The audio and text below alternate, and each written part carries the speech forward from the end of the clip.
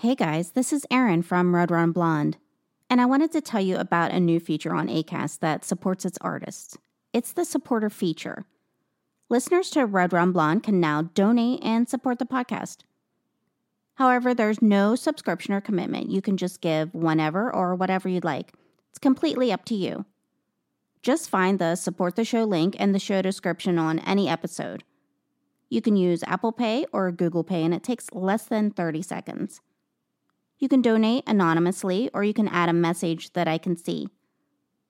As a podcaster, everything comes directly out of my pocket. I don't get paid to podcast. It's just my passion. So anything is appreciated to keep the show going. Thank you so much, guys. And now on to the show. Ever catch yourself eating the same flavorless dinner 3 days in a row? Dreaming of something better? Well, HelloFresh is your guilt-free dream come true, baby. It's me, Keke Palmer. Let's wake up those taste buds with hot, juicy pecan-crusted chicken or garlic butter shrimp scampi. Hello Fresh. Stop dreaming of all the delicious possibilities and dig in at HelloFresh.com. Let's get this dinner party started. Hey, it's Ryan Reynolds, and I'm here with Keith, co-star of my upcoming film, If, only in theaters May 17th. Do you want to tell people the big news? All right, I'll do it. Sign up now and you'll get unlimited for $15 a month and 6 months of Paramount Plus Essential Plan on us. MintMobile.com/switch. Upfront payment of $45 equivalent to $15 per month. Unlimited over 40 gigabytes per month. Face lower speeds. Videos at 480p. Active Mint customers by 531.24 get 6 months of Paramount Plus Essential Plan. Auto renews after 6 months. Offer ends May 31st, 2024. Separate Paramount Plus registration required. Terms and conditions apply if rated PG.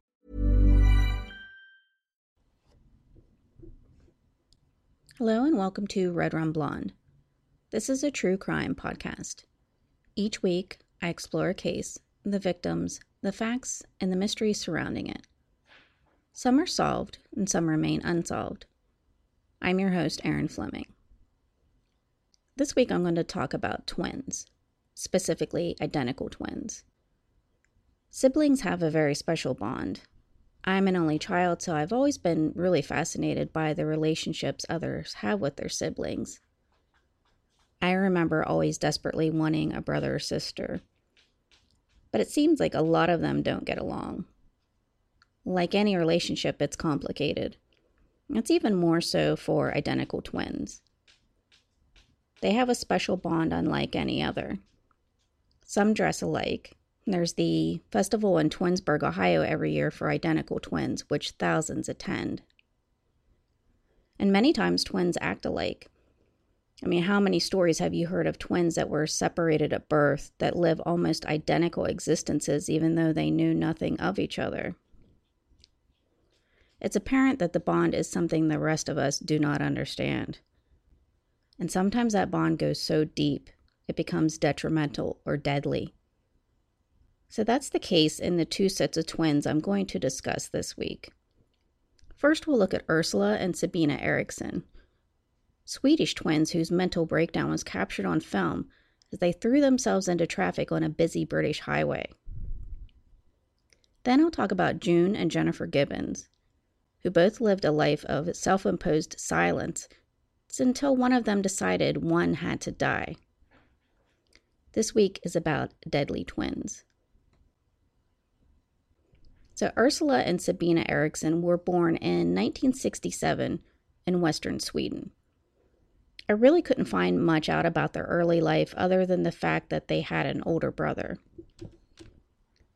They lived in Sweden until 2003, and that's when Sabina moved to Ireland with her husband and 2 children, and Ursula moved to the United States. They both lived very normal, uneventful lives. That's until May of 2008, around the time when the twins were 40 years of age. Ursula came from the U.S. to see her sister in Mallow. That's on the north side of County Cork, Ireland.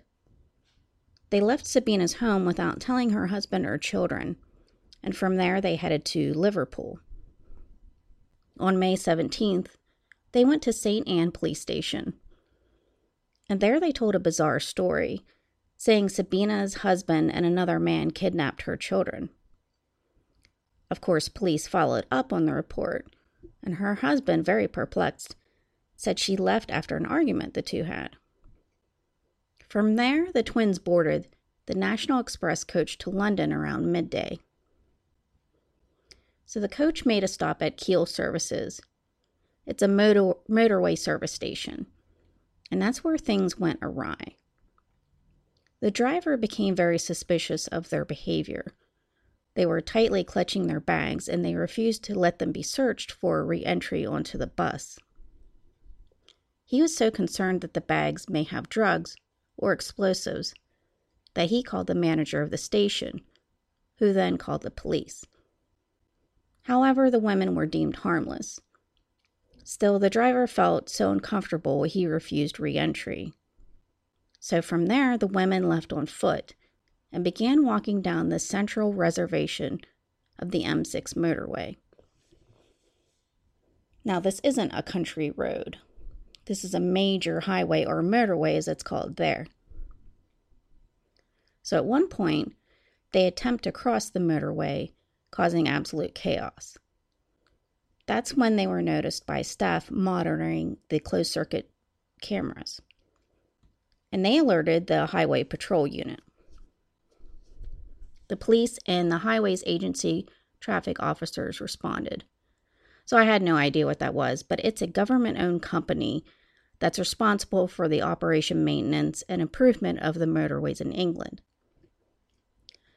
Accompanying the police was a television crew filming a show called Motorway Cops. And it's a British documentary series. It's on Channel 5, and it follows road policing units from various UK police forces. It was a spin-off of the popular Traffic Cops, which aired until 2016. So for us, it's essentially a British version of the show Cops. Coincidentally, everything was caught on tape. The police were speaking with the highway agency traffic officers on the shoulder of the highway, and the twins were standing alongside them. So that's when Ursula ran directly into traffic, getting immediately hit by an oncoming Mercedes-Benz Actros 2546 articulated lorry.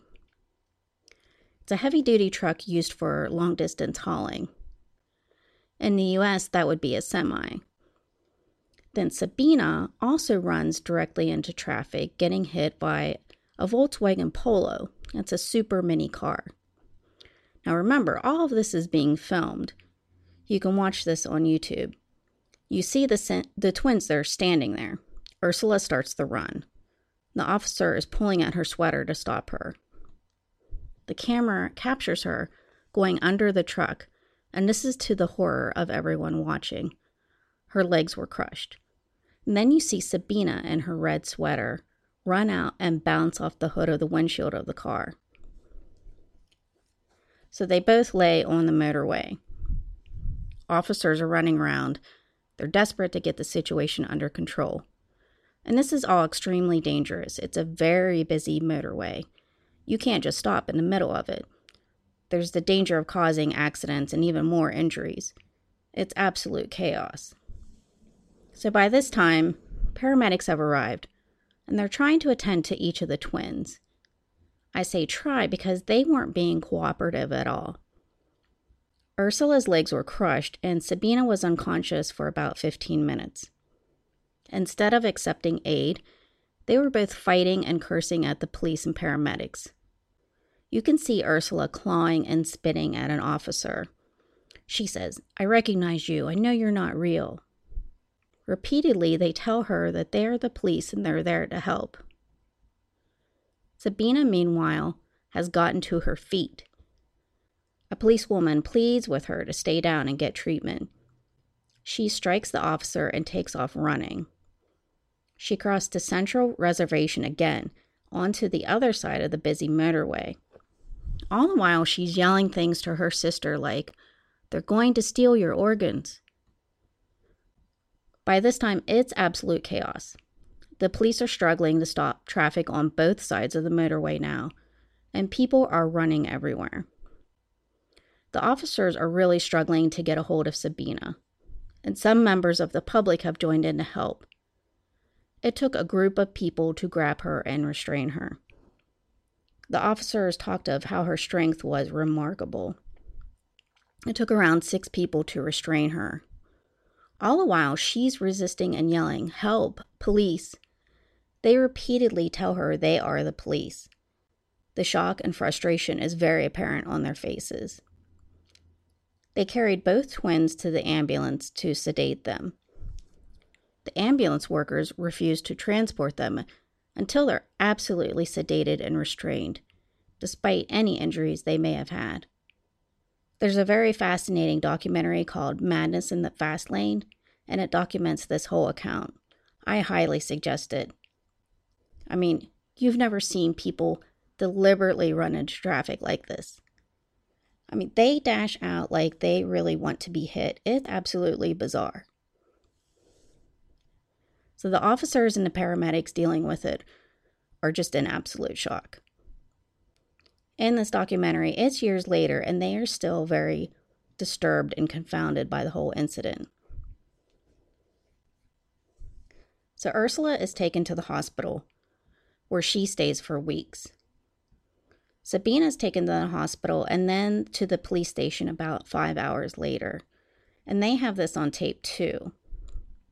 Here she's very normal, almost flirty with the officers.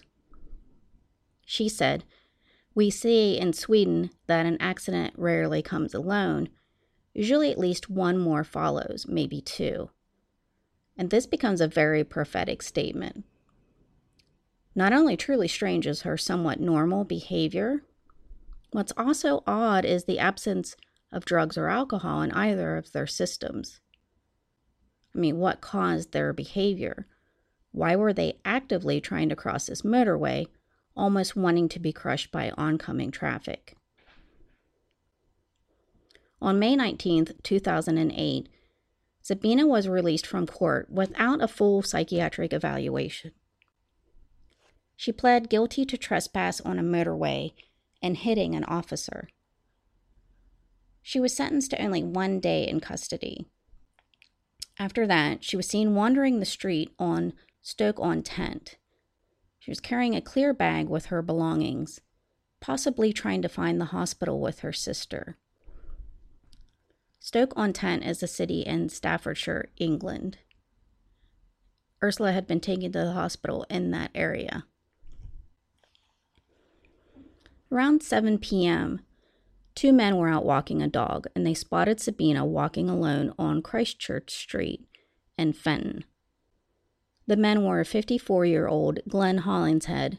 He's a father of 2, self-employed welder, trained paramedic, and former RAF worker, and his friend Peter Malloy. The 3 struck up a conversation. Malloy later recalls Sabina was friendly but a little odd. She asked if there were any hotels or bed or breakfasts in the area and where she might find them. Glenn took pity on her, and he offered her a place to stay at his house.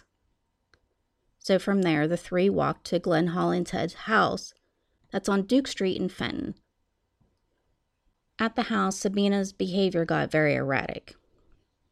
She would offer the 2 men cigarettes, and then she would snatch them from their mouths, saying they were poisoned. They noticed she was carrying multiple phones and a laptop. She constantly, fearfully looked out the windows. Peter Malloy thought maybe she was on the run from an abusive relationship. And this was the last he saw of it. He left the home a little before midnight. So the next day, Glenn got up, and he made phone calls to the local hospitals in an attempt to find Ursula for her sister. Glenn then went outside to ask his neighbor, Frank Booth, for some tea bags. Frank was outside washing his car. He told Glenn he'd finish up and then bring over some tea bags. Only a minute after Glenn went back inside his house, he staggered outside saying, "She stabbed me," before falling to the ground. He'd been stabbed 5 times with a kitchen knife. Frank immediately called 999, which is our equivalent to 911.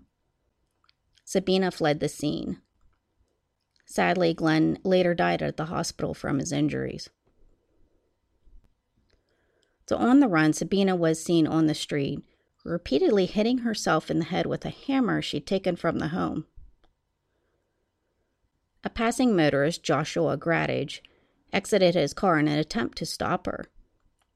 He tackled Sabina and tried to get the hammer away from her.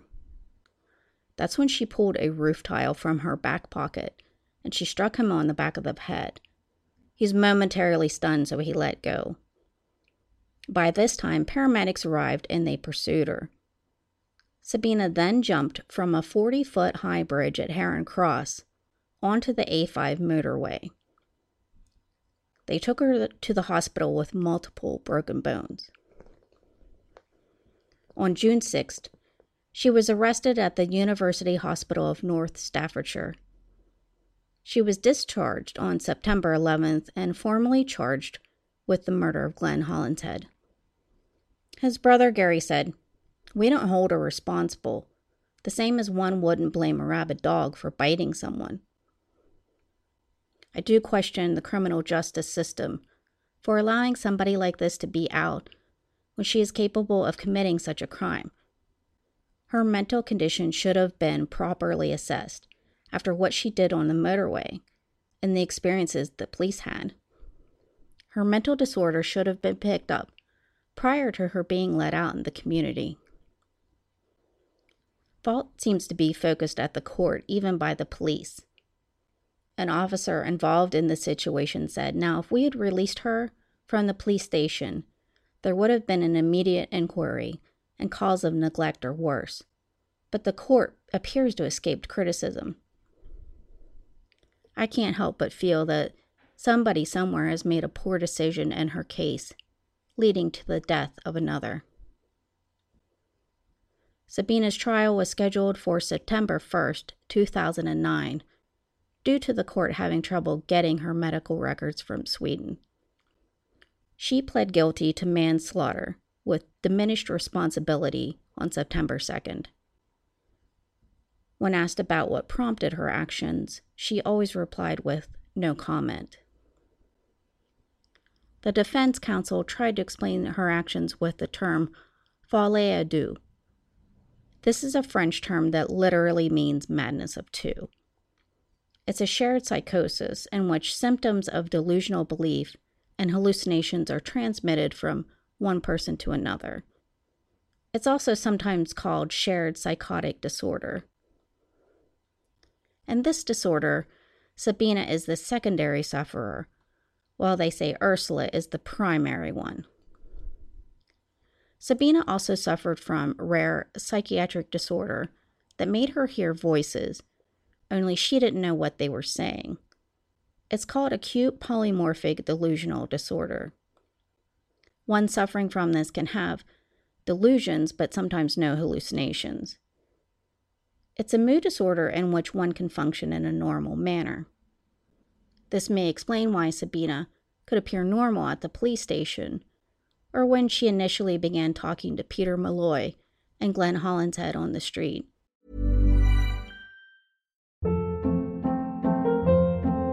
Hold up. What was that? Boring. No flavor. That was as bad as those leftovers you ate all week. Keke Palmer here, and it's time to say hello to something fresh and guilt-free. Hello Fresh. Jazz up dinner with pecan-crusted chicken or garlic butter shrimp scampi. Now that's music to my mouth. Hello Fresh. Let's get this dinner party started. Discover all the delicious possibilities at HelloFresh.com.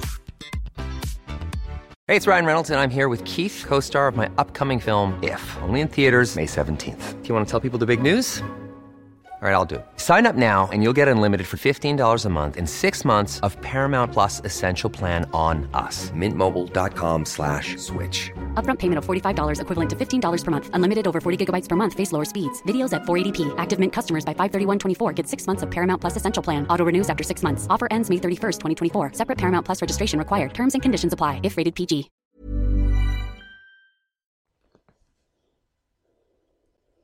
Sabina accepted a plea of manslaughter on the grounds of diminished responsibility at Nottingham Crown Court on September 2nd, 2010. She was sentenced to 5 years in prison. She had already spent 439 days in custody before her sentencing, so this made her eligible for parole in 2011.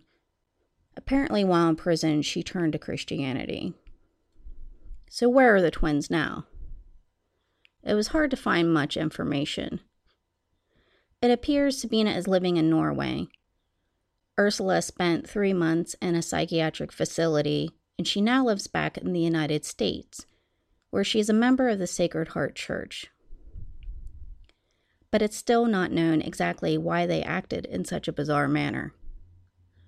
There are many theories, of course, but most of them are truly out there. There's one that the twins are alien-reptilian hybrids. Another states that they were MK-Ultra test subjects. That was a mind control program. It's run by the CIA, was used in the 50s through the 70s. While the program has proven to really exist, no one can say for sure that these were subjects of it. Another theory is that they were part of a super soldier program to create indestructible humans. Proponents of this theory point to the fact that the twins were able to be hit by speeding vehicles and walk away virtually unscathed. One man, Duncan O'Finian, claims the twins and himself are part of such a program. Regardless, it's a mystery, and I'm not even sure the twins themselves really understand what happened. I highly recommend watching the documentary Madness in the Fast Lane on YouTube, because you really have to see this madness with your own eyes. Now, this next case doesn't involve murder, but it does have a very inexplicable death. June and Jennifer Gibbons were born on April 11th, 1963 in Barbados. They were the daughters of Caribbean immigrants, Gloria and Aubrey Gibbons. Gloria was a housewife, and their father, Aubrey, was a teacher for the Air Force. His job took the family all over, and shortly after their birth, they moved to Haverfordwest, Wales. The twins were late to talk, waiting till about the age of 3. In their new school, they were severely ostracized. They were the only black family in an entirely white school. The girls were so bullied that they had to be dismissed every day early to prevent bullying from the other students. Their Creole accent became even harder to understand, so they now spoke in an idiosyncratic style. It's virtually unintelligible to others. In fact, they reverted to an idioglossia. That's a private, invented language used only by the two of them. It's a form of cryptophagia. That's a language developed by twins that only they can understand. June said about it, "It started as a game, but the longer it went on, the more trapped we felt. It went too far, and although we longed to be normal, we couldn't break out. We tried to get back to the outside world, but it was too late. We were twins, but our personalities clashed." So in addition to their private language, their behavior was also odd. Their actions would mirror each other. If anyone looked at them, they would freeze in position. They took turns following each other and synchronizing their steps. And they spoke to no one, the only exception being their younger sister, Rose. So at age 14, the bizarre behavior continued. They wrapped their now growing breasts in bandages to flatten them. They were sent to Eastgate Center for Special Education for testing. The results were very contradictory. On one, they scored as socially maladjusted, depressed, and withdrawn. On the other, well balanced and independent. In an effort to break their isolation with the outside world, the twins were sent to separate boarding schools. However, this had the opposite effect. Now the twins became even more withdrawn and catatonic. Once reunited, they retreated to their bedroom, spending years isolated there. They developed elaborate plays and stories, much like soap operas. and sometimes they recorded them on tape as presents for their sister. In 1979, when the twins were 16, they were given diaries at Christmas. In these, they began writing voraciously, about 3,000 words a day. And these diaries provide some insight into their thinking. June wrote in hers, "Nobody suffers the way I do, not with a sister. With a husband, yes. With a wife, yes. With a child, yes. But this sister of mine, a dark shadow robbing me of sunlight, is my one and only torment." Jennifer wrote in hers, "We have become fatal enemies in each other's eyes. We feel the irritating deadly rays come out of our bodies, stinging each other's skin. I say to myself, can I get rid of my own shadow? Would I die? Without my shadow, would I gain life, be free, or left to die? Without my shadow, which I identify with a face of misery, deception, murder." The twins began a mail-order creative writing course. They each wrote several novels, most set in Malibu, California. The characters' behavior was bizarre.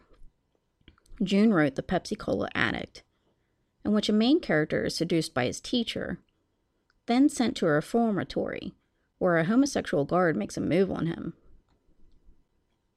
Jennifer wrote The Pugilist. In this novel, a doctor is desperate to save his child's life, kills the family dog for its heart to use in a heart transplant. The dog's spirit then seeks revenge on the doctor. In Discomania, a young woman goes to a local disco, which incites patrons to insane violence. The novels were published by New Horizons, a self-publishing press. However, the twins didn't have any luck selling their short stories to magazines. It was also around this time they lost their virginity to a pair of sons of an American Navy serviceman. First Jennifer and then June a week later. The flings fizzled and the boys abandoned them. Their behavior toward each other also disintegrated. There were murderous fights. Jennifer tried to strangle June with a cord. June tried to drown Jennifer in the river. The two began drinking heavily and smoking marijuana. They started committing petty theft and arson. They burned down a tractor store in October of 1981, causing around $200,000 worth of damage and injuring a fireman. They were eventually brought to court for arson and vandalism that they did at a technical college near their home. They pled guilty at Swansea Crown Court. The judge then sent them to Broadmoor Hospital. It's a high-security mental hospital where they were to be detained indefinitely. There they became the youngest patients ever, and they would spend almost 14 years there. So inside, their strange behavior continued. They took turns eating. One day, one would gorge and the other starved. The next day, they'd switch. And even though they were housed at opposite ends of the hospital, nurses would find them each frozen in the same pose. June felt the harsh sentence was due to their muteness. She said, "Juvenile delinquents get 2 years in prison. We got 12 years of hell because we didn't speak. We lost hope early." They were given very high doses of an antipsychotic medication. Jennifer developed tardive dyskinesia from using the long-term use of the medicine. And that's a neurological disorder resulting in involuntary and repetitive movements, like grimacing, sticking out the tongue, and smacking the lips. Their medicine was adjusted then. The twins continued to write in their diaries, but ceased their creative writing. Their case gained some media attention. A journalist for the Sunday Times, Marjorie Wallace, heard about their sentence. She said it was like condemning young children to live with rapists and murderers. When Marjorie Wallace first went to see the twins at Broadmoor, the reception was very icy. They were brought in by attendants, their bodies were very stiff like boards. They didn't move, and they refused to speak to her. That was until she talked about their writing, and then they opened up. They responded to her with rapid-fire questions about what she thought about their stories. They even allowed her to read their diaries, written in very tiny script. It was a daunting task. Wallace eventually won over the twins. She did something years of therapy never could. The twins spoke to her and trusted her. Over tea at one visit, Jennifer looked at her and said, "Marjorie, I'm going to have to die." When Marjorie asked why, Jennifer said, "Because we decided." Marjorie said, "I sort of laughed. I sort of said, what?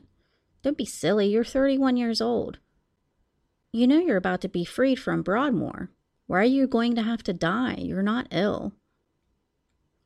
She was referring to their upcoming transfer to Caswell Clinic in Bridgend, Wales.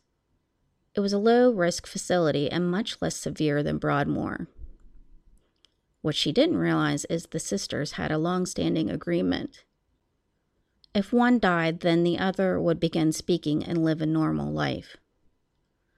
Together, they just couldn't do that. One had to die. Jennifer agreed to be the one. They said they felt war-weary. June said, "It had been a long battle. Someone had to break the vicious circle." So in a sense, they created this odd world where they lived in the not-speaking, mirrored movements. And then the odd, almost superstitious belief that to be normal, one had to die. In March of 1993, the twins began the transfer to Caswell Clinic. When they arrived at the facility, Jennifer could not be roused. She was rushed to a hospital where she was declared dead. She died of acute myocarditis. It's a sudden inflammation of the heart. No drugs or poison were found in her system. June said the day before Jennifer had been slurring her words and acting strange. She kept saying she was dying. On the trip to Caswell, she slept in June's lap with her eyes open. At first, June was deeply depressed. 5 days later, Marjorie visited her. She said June seemed happy. She said to her, "I'm free at last, liberated, and at last Jennifer has given up her life for me." Finally, both twins were at peace. Jennifer's headstone is engraved with a poem written by June. "We once were two. We two made one. We no more two. Through life be one. Rest in peace." June lives in West Wales near her parents' home. She rarely goes out apart from visiting family, but they say she's happy. She's no longer monitored by any psychiatric services, and she's been accepted by her community. In 2016, her sister Greta spoke to a reporter. She talked of how the family had been deeply troubled by the twins' incarceration. She blames Broadmoor for what happened to them. She wanted to file a lawsuit against them, but her parents refused, saying it wouldn't bring Jennifer back. I do think Broadmoor was a bit of an austere and very serious place for two young girls, no matter what their issue. I think the system didn't know what to do with them, since therapy didn't seem to do anything. Obviously, the bond between twins goes deeper than anyone ever realized. I never thought about how detrimental the close bond could be. I think when most people think of identical twins, they think of two people who share everything. They don't think of the personal identity that seems to be lost when someone is that close. Ursula and Sabina seem to be driven to some kind of mania in each other's presence. If they hadn't reunited, would these events ever have happened? Would they have lived just normal, separate lives? Would June and Jennifer have fared better if they had had an upbringing where they didn't move around so much? Their relationship seems a lot more complicated. I don't know if they could ever have lived a normal life. To learn more about these cases, check out YouTube for the documentary that I spoke of. There's also a play and a couple of documentaries about the Gibbons sisters. They were always referred to as the Silent Twins. I think it would be really interesting to get a hold of one of their books. So maybe in the end, I'm glad I'm an only child. Having to deal with another version of myself sounds like its own special hell. So that was this week's episode about deadly twins. Let me know what you think. I really enjoyed doing last week's In the News episode, and I'm really anxious to do another one. Especially with the revelations about this submarine murder, it gets crazier day by day. So thanks a lot for the feedback on social media. I really liked Mikey Williams' suggestion a couple weeks ago. It was really good, and I might incorporate it into an episode when I'm up to it, because it's a very sad story. And there's lots of stories in the Pittsburgh area too. So Yinzers, let me know if you'd like to hear any. Check out the Red Rum Blonde Facebook page. And I'm also on Twitter at Blonde Red Rum. If you're boycotting Twitter due to Rose McGowan, I really understand. I finally got an Instagram page this week, so go check that one out. Thanks for listening, and I'll catch you next week.